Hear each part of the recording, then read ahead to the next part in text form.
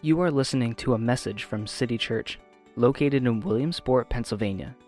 For more information on City Church, or for additional resources, including service times, recommended readings, and additional audio, please visit citychurchpa.org.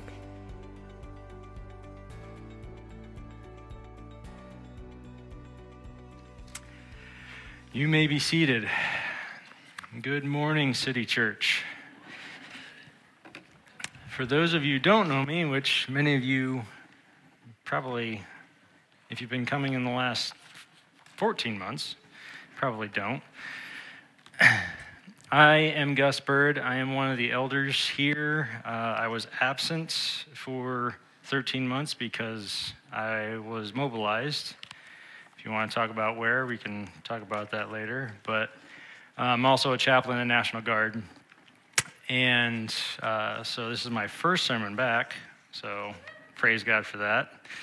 And I have the privilege of continuing our series on people of prayer. And this morning we will be going through Acts 8 and 9, where we will get to see, and I hope to show us, how God grows his church through our prayers. Now, one thing I hope to show us, and I hope that we will see very clearly, is how God made us for connection, and how God, through his church, provides that connection. Now, if you are not familiar with connection, it's basically the relationships that we have with one another. There is two types of connection that we often look at in the Christian walk. You can look at it as the two planes, as Martin Luther would put it. There's a connection between us and God vertically, and there's a connection horizontally between each other. Now, many of us, it's not hard to convince you that we need a connection with God. God made us, and as our Father, we long to have that connection. What is often debated, especially these days, and as our culture becomes more and more individualistic, is how much do we need one another? Now, if you need convincing of that God made us for connection, if you look in the beginning of Genesis, Adam was alone. God saw that he was alone, and he said that wasn't good. And then he made Eve, and together they were very good. And one of the things that sin did, not only did it break the connection that we had vertically between us and God, but it also severed the connection between us and each other. Shame broke in. I didn't do it. It was her. It wasn't me. It was a snake. There was guilt for what they had done. They also made clothes because they were ashamed.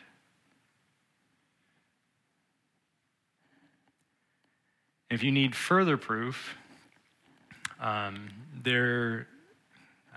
heard the story multiple times, but I'm going to hopefully enlighten you if you haven't heard the story. But there are numerous stories of orphanages in especially places like Russia decades ago, where they would discover these orphanages where they were so understaffed that all they could do to care for these infants is just feed them and lay them back down, just provide the basic necessities of sustenance.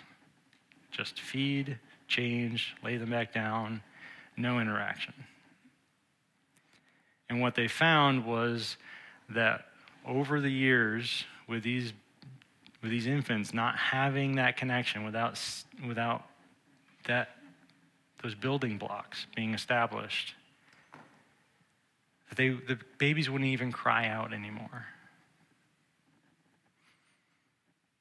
Stories of walking into a room filled with cribs and not a whimper. Just silence. Because the babies had learned that nobody was going to respond to their cry. They didn't have that basic connection that if I cried out, that somebody was going to respond. I'm hungry, feed me, and they get fed.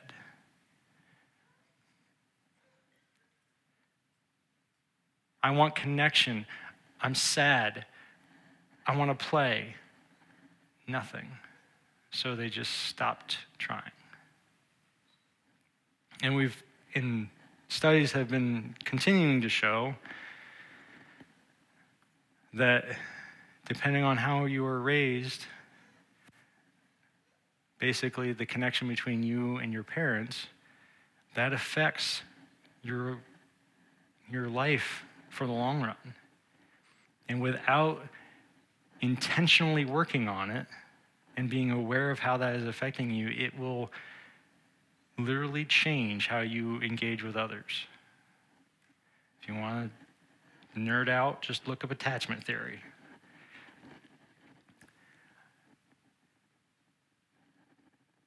That is this. So, bottom line up front, we're made for connection. And today we're going to see in our walk through Acts, chapters 8 and 9, how God grows his church through prayer and also through connection. So, I don't know about you, but when I was given this, when I look at this title, and we're given this sermon series and we're assigned different ones. And so when I saw growth of the church through prayer, I'm like, okay, what do we mean growth? Was the first question I asked. And so, of course, if you're like me, first thing we think of was, well, growth in number. We love to see numbers, right? I mean, we're often boil things down to numbers, right? When grandparents see their grandkids, they're like, hey, you're so big. And they're often looking at height or, how much they've aged, those numbers. When we look in the mirror and we see that we've grown, we often associate it with a number, either inches or pounds, right? So is it numbers that God is concerning about when it comes to his church? And it is tempting to go that route because, after all, numbers is the most obvious. And we even see it pointed out over and over again in the book of Acts, in Acts 2:47. Praising God and enjoying the favor of all people, every day the Lord added to their number those that were being saved. Acts 5:14, believers were added to the Lord in increasing numbers. Multitudes of both men and women. Acts 6:1, in those days, as the disciples were increasing in number, there arose a complaint by Hellenistic Jews against the against the Jews, that their widows were being overlooked in the daily distribution. In Acts 6:7, so the word of God spread, the disciples in Jerusalem increased greatly in number. And we even see it in our chapters today, in 8 and 9, like in Acts 9:31. So the church throughout all Judea, Galilee, Samaria, had peace and was strengthened, living in the fear of the Lord and encouraged by the Holy Spirit, increased in numbers. So, is it numbers? Seems like you could easily make that case. But what I want to caution against, it's clear that numbers is playing a part in this. But what's tempting is that we can often get caught up in simply numbers. Now, again, don't get me wrong. We love to see this room filled. We rejoice when all these seats are filled and we have to pull out extra. It's amazing. But if we only fill seats for the sake of seats, there's a problem. There are many, many people that can fill a stadium without saving a soul. And I would argue that God is about more than just numbers as well.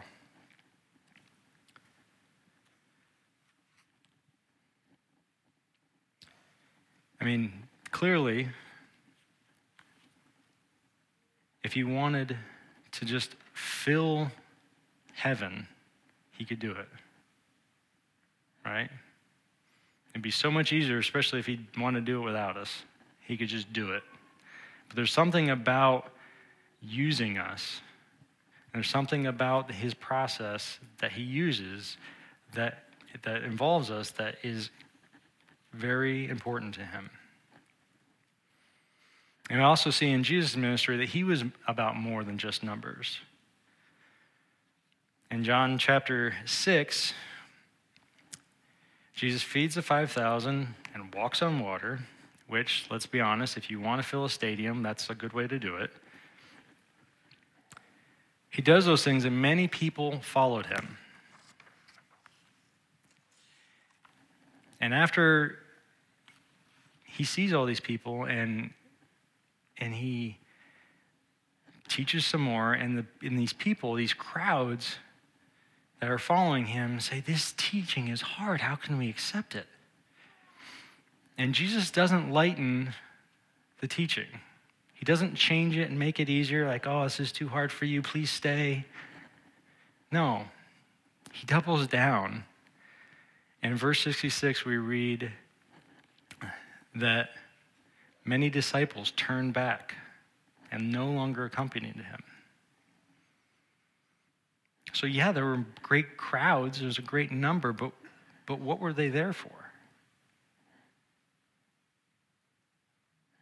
Now we can dig into that, but that's not the point of the sermon.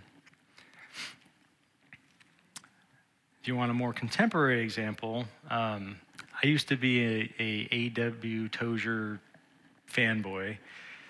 And one of my favorite things that was said about him is when he became the pastor of the church, Avenue Road in Toronto, they said that he grew the church from 1,100 to 800.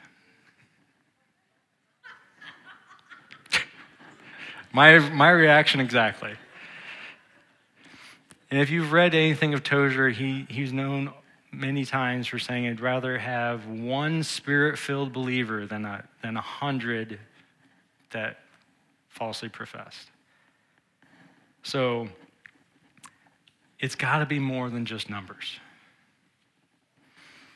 And I think Peter and John knew this as well.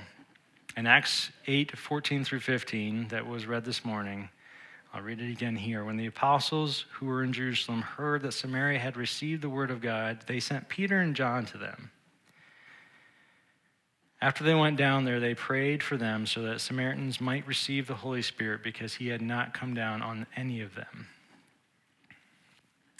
So if they were just about numbers, they would have heard that they believed, awesome, we'll stay here with our family, our routines, it'd be great. Maybe they'd just go up there and just continue doing what they're doing up there. But no, they prayed because they saw there was still something missing there. They saw that it wasn't true growth yet. And so we see our first example this morning of how true growth comes through prayer. Now, I want to dig into this context a little bit more because I feel like this is a great example of how true growth is actually through connection. Right? We know vertical connection. and I'm not denying that. But I believe that God is very much interested in our horizontal connection as well. And that is through prayer how he continues to grow his church.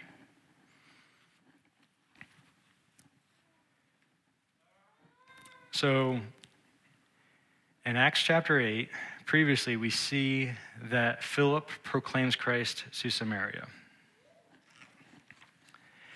And what we need to understand that will help us understand the context here is these just weren't a people group. There was history here between the Jews and Samaritans. Now, most of the believers at that point were Jewish. So there's some context of why there's some conflict between Samaritans and Jews, but to boil it down, it would not be okay for a Jew to eat food that even a Samaritan had even touched. We all know the story of the Good Samaritan, and a big part of that story that you might miss is if you fail to realize that Samaritans and Jews, if you've missed the conflict that was there, the hatred that was there, the fact that an injured Jew was helped by a Samaritan, that was a big deal.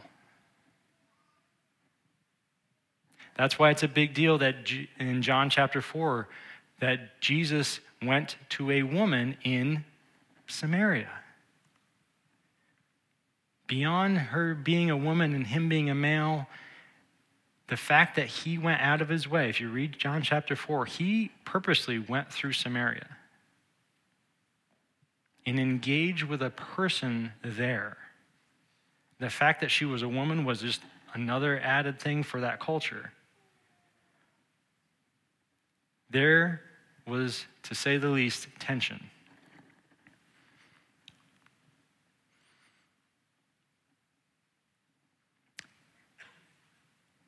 More than tension, hatred. So when the Samaritans begin to believe and be baptized, it would be understandable for them to feel like that tension is still there. That hatred, those walls of hatred would still be there. Even if they forgave the Jews, how do they know that they were forgiven?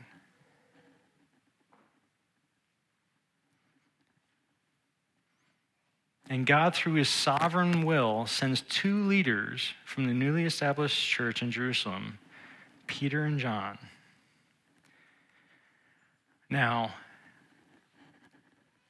what I love about how God works, I want us to dig into a little bit of why Peter and John. Now, there are a bunch of theories, but sticking to like a 10,000-foot overview, this scripture is a bit controversial in some camps. So we have to look at how and when, if you look into how and when the Holy Spirit is given to believers, there are two main camps, and both use this scripture to justify their point.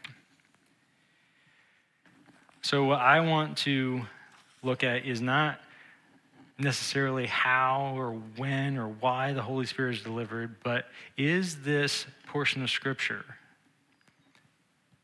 normal in how God works?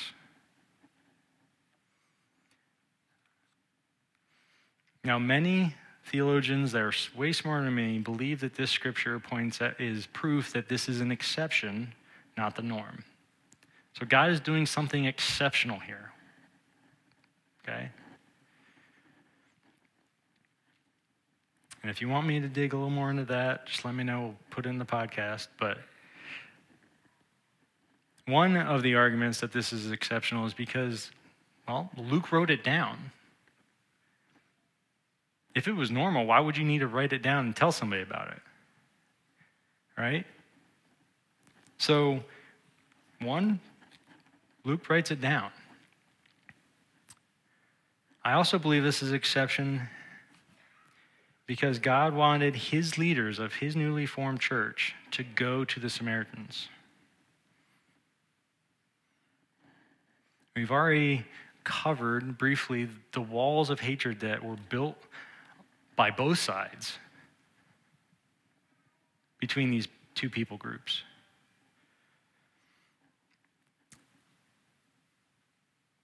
Also, Luke records for us in his gospel of John.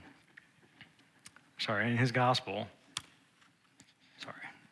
All over my notes here. I'm used to using an iPad, so this is different. Also recorded in the Gospel of John, who asked for permission to burn the Samaritans with fire from heaven? John.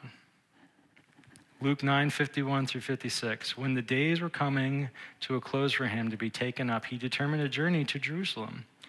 He sent messengers ahead of himself, and on the way, they entered the village of the Samaritans to make preparations for him. But they did not welcome him, because he determined a journey to Jerusalem. When the disciples James and John saw this, they said, "Lord, do you want us to call down fire from heaven to consume them?" But he turned to them and rebuked them, and they went on. We went to another village. So here you have two people groups who historically have these walls of hatred, becoming believers, and how does God build a connection between them?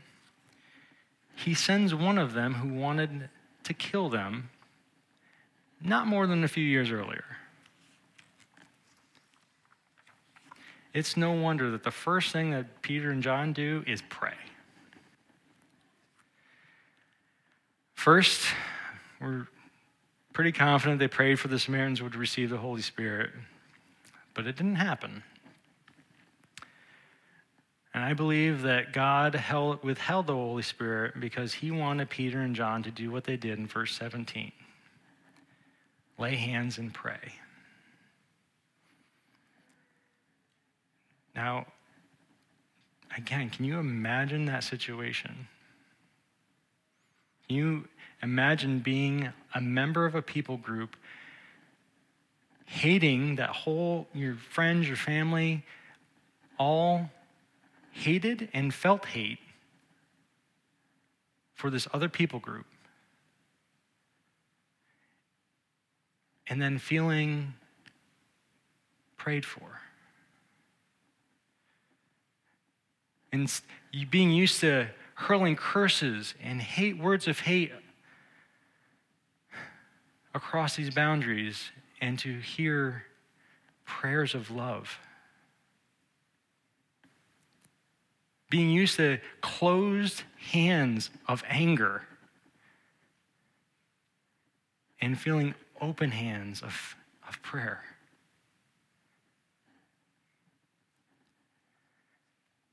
Can you imagine how healing that was? I'm wondering, are we accepted? Are we a part of this church? For decades, for centuries, these people groups were divided. They both considered themselves Jews, but neither one of them welcomed each other.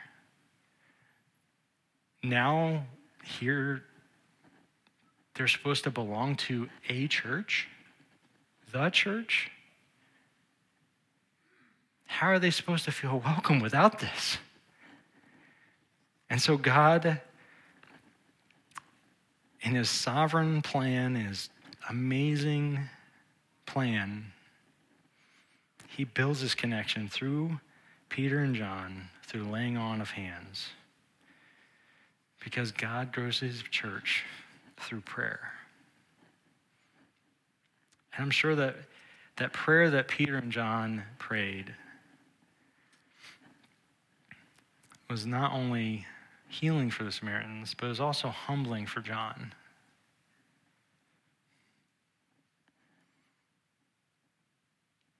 Can you imagine? I can only imagine that was in the back of his head, like, wow, God, these people, you're using me to reach these people. I Are you sure about that? Thank you, God. And if he felt hesitation, he better have been praying for change. And when he saw the Holy Spirit fall on them, like, okay, God. Well, if you still don't believe me, I've got more. So if you want to skip to Acts chapter 9 with the conversion of Saul, who is more widely known as post-converted name Paul, the story we have here in Saul's conversion, we usually only look at the Damascus Road experience, maybe what's given to us in Acts. But I want to give the whole context here. So first, Saul, not a friend of the church. Okay? To cover up to this point, in Acts 3, we're working backwards. You see that Saul is described as destroying the church. The word that is used here in the Greek is also used in Psalm 80:13, and as he's being described as like wild boar, devastating a garden. That's the kind of the context, the devastation that he's producing here. And even in Galatians 1:13, Paul confesses, again, I'm sorry if I keep switching Paul and Saul, just know they're the same person. For you have heard about my former way of life in Judaism. I intensely persecuted God's church and tried to destroy it. Again, working backwards, you see in Acts 7 that he was sanctioning the stoning of Stephen. And we typically just stop there. We see this Saul show up and he's bad and he gets converted. Praise be to God. But theologians speculate there's way more to this story of Saul than we often give credit.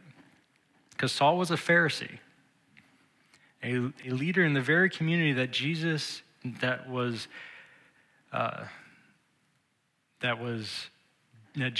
delivering his messages to. He was a member of the group that sought out and succeeded in killing Jesus. Saul was also about the same age as Jesus, and likely a young teacher from Galilee and a young Pharisee from Tarsus would have interacted. And if you want to deny that, surely Saul would have heard of Jesus' ministry and the rumors, quote unquote, of Jesus' resurrection. And I bring this up because Saul brings it up himself in Acts 26:14. We all fell to the ground and heard the voice speaking to me in Aramaic, Saul, Saul, why are you persecuting me? It is hard for you to kick against the goads. So Saul, if he was just converted miraculously in one event, this goaded term comes out of left field. There seems to be some more history here than just this one event. So what I'm proposing for you to consider this morning is that for years, not just this one event, for years, Jesus was working on Saul, and Saul kept denying him. For years, he heard the stories and signs and wonders, and Saul kept denying Jesus. This might explain why he was such a wild boar against the church. He wasn't running to the church to destroy it. He was actually running from the church. And in acts of desperation, he was trying to kill the very thing that was chasing him. And after Jesus finally breaks through to him on the Damascus Road, blind, left only to his thoughts, quite possibly digging deeper into his guilt and shame, by reliving all the things he had done to the church throughout his life. I mean, it's no wonder he wasn't eating or drinking. He was probably punishing himself, knowing he doesn't deserve anything but hands of wrath from God. Scornful words, justified, albeit scornful words. Instead, we read in Acts 9:17, Saul instead receives hands of prayer from Ananias, and hears the words, "Brother Saul."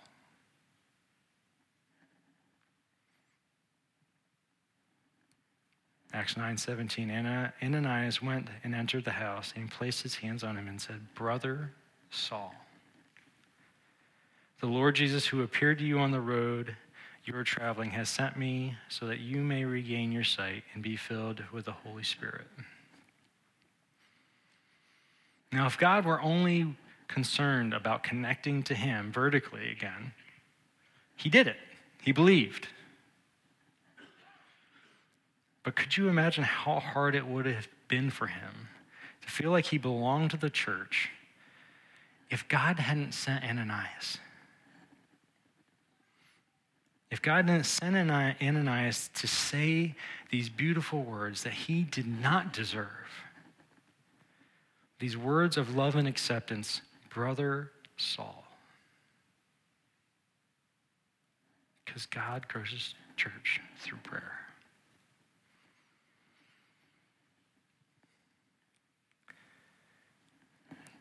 And it's no wonder, with all that backstory and all this context and seeing what happens to Saul, it's no wonder that over and over in Paul's epistles, what does he greet the church with?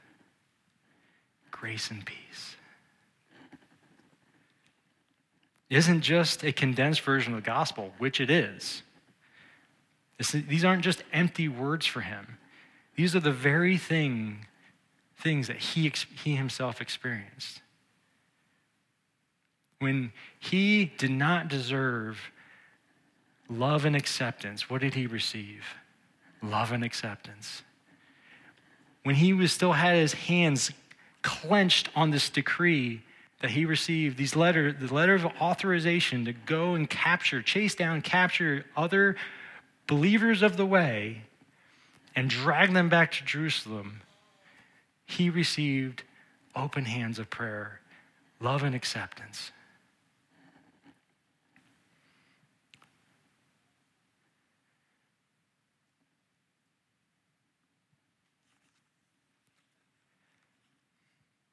Not only did he receive grace, he received peace.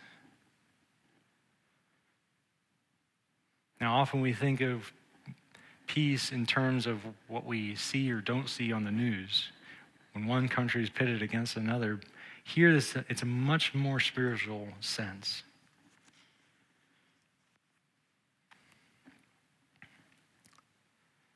Typically, the purpose of war is to battle your opponent until they submit or they're destroyed.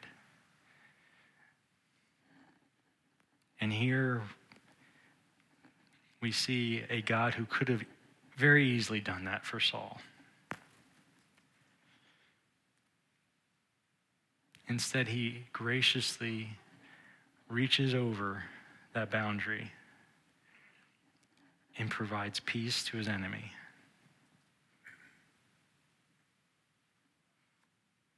And he does more than just stop the conflict. God is way more interested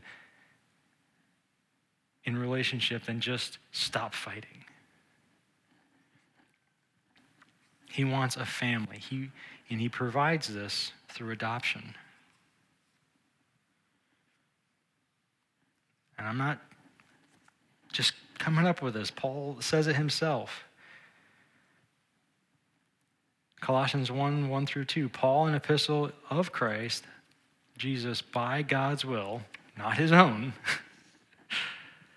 And Timothy, our brother, to the saints in Christ at Colossae, who are faithful brothers and sisters, grace to you and peace from our God and Father. This is how God grows his church. While we were yet sinners, enemies of God, God does not beat us into submission. He ultimately grows us into brothers and sisters. So if you're sitting here this morning thinking, I don't deserve to belong to a church, welcome to the club. We meet every Sunday at 10.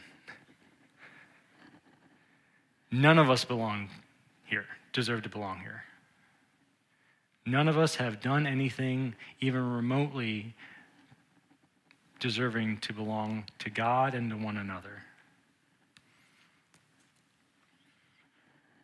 But how gracious is God?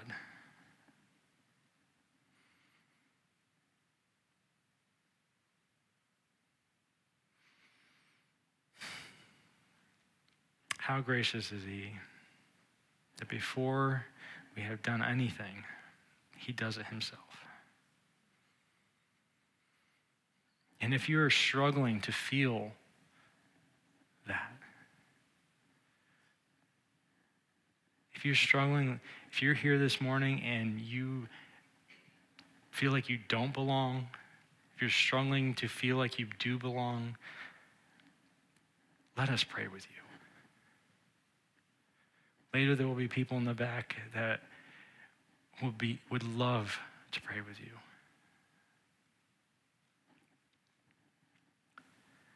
Maybe this morning you've belonged to the church for a while and you struggle with feeling like you belong.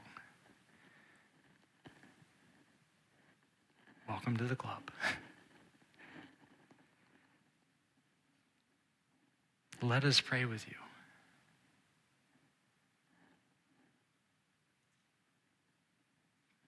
Because let's be honest, we need others to pray for us. We need to realize that even when we're acting like a wild boar, that we're still welcome.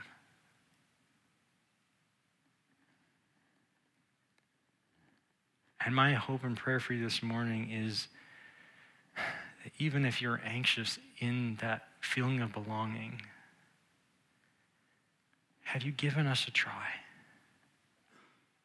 Have you allowed yourself? Have you prayed for God to help you feel that belonging, to help you not look across and see faces that you don't know and faces of possibly uncomfortable conversations and people that may reject you, and ask for help to see brothers and sisters?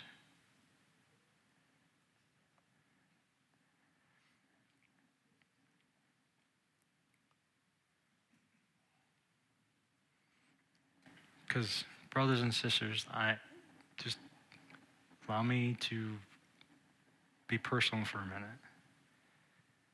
Again, if you Google anxious attachment theory,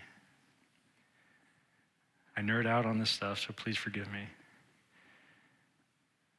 But one of the things that is there, and this is supported by all kinds of studies and research, and I've experienced it myself, is one of the categories is anxious attachment.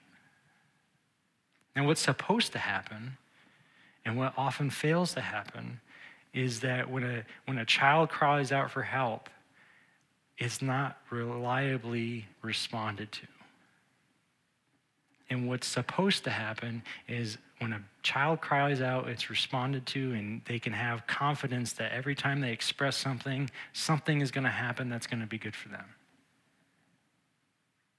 And it helps them feel secure. That's why a child who is anxious, when a mom or dad leaves, they lose it. Are you going to come back? You came back. Okay, everything's fine. Go out of the room, it happens all over again. You know I'm in the other room. Dude, Mo, they're testing. part of their growing. It's part of the development. But if that doesn't happen, it can have a long-lasting effect on their lives. And what I struggle with, maybe this is you too, is that you're anxious that that's not going to happen. Hey, I need help. Crickets. Hey, I'm sad. Oh, that sucks.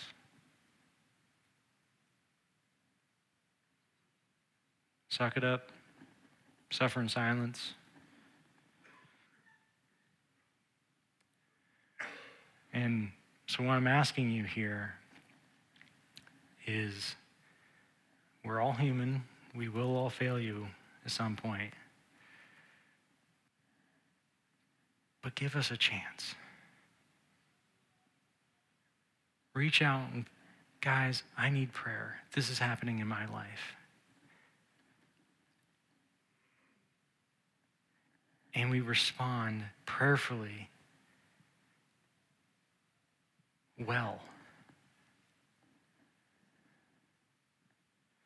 Not just prayer for you, but prayer for us, that we would respond in the right posture. Because we have our histories like John. You know what? I didn't like you 2 weeks ago. I'm praying for you now. Lord, help me. Help them. All right, we will fail you, but please give us a chance. Because I am convinced the more I study this attachment theory and I nerd out on counseling stuff, the church is such a place for healing. All the things that we lack from our parents and our family, the church offers.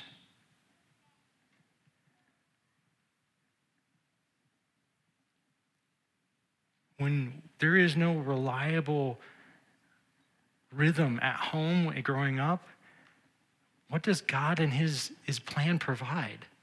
Every Sunday we gather and we worship and we read his word. He provides the structure. When we show up, you know what to expect. You can have confidence that what's going to happen week to week to week. I know when I show up to church on Sunday, many of the faces that I'm going to see and how soothing that is. That some of these people have seen the worst parts of me and they still show up. And they still look at me and still say, Brother Gus. No matter how many times I didn't receive that in my past, I receive it here.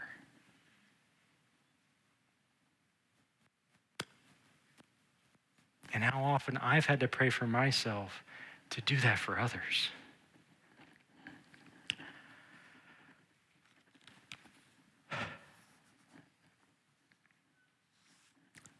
I went off script a little bit, so.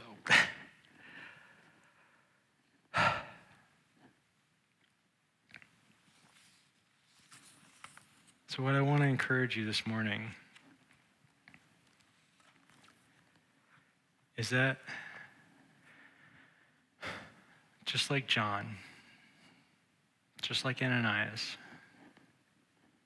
I want to encourage you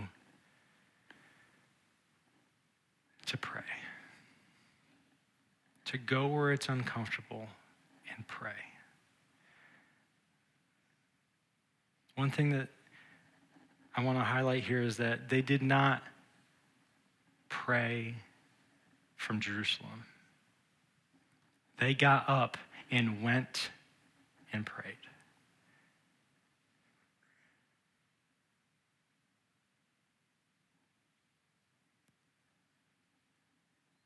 We should always be praying. But please don't use that as a alternative to going. Little else changes the environment of a hopeless hospital room than laying on hands and pray. Little else is as healing as going to somebody's house in time of crisis and feeling the warm hands of love and prayer.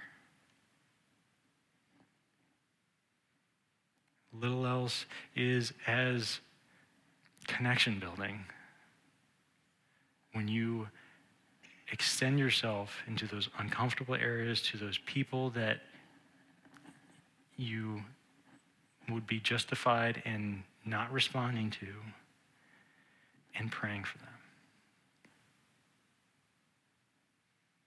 So please, as a church, don't let that be us.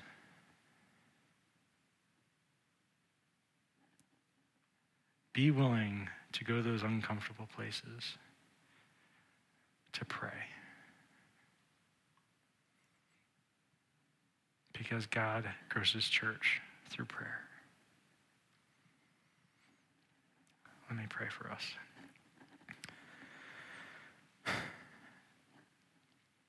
Heavenly Father, we confess to you that we all have people in our lives that have hurt us, and we've hurt them.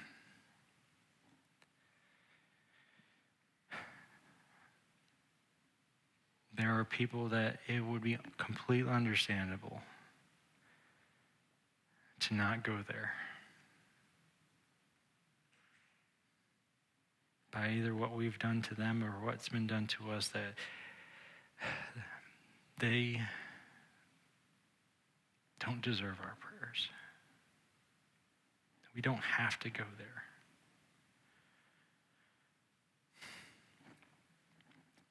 Lord, help us.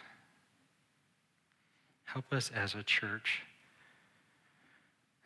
to be known, to shine a light in that darkness. Help us to be known, to go to those uncomfortable places,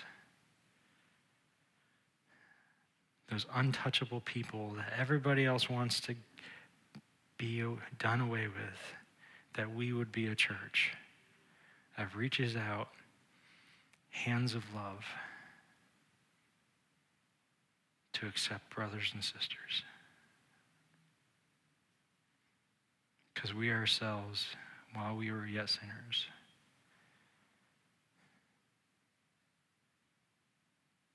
received your grace and peace. So Lord, we thank you for everything that you've already done in our lives and in this church, and we praise you for everything you're going to do in our lives in church. I pray that you would give us the humility and confidence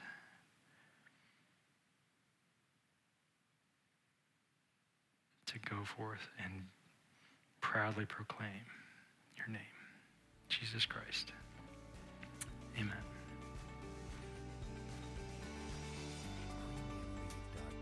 Thank you for listening to this message from City Church, located in Williamsport, Pennsylvania. We hope God meets you where you are and doesn't leave you, but changes you through the work of his Son. For additional information, please visit citychurchpa.org.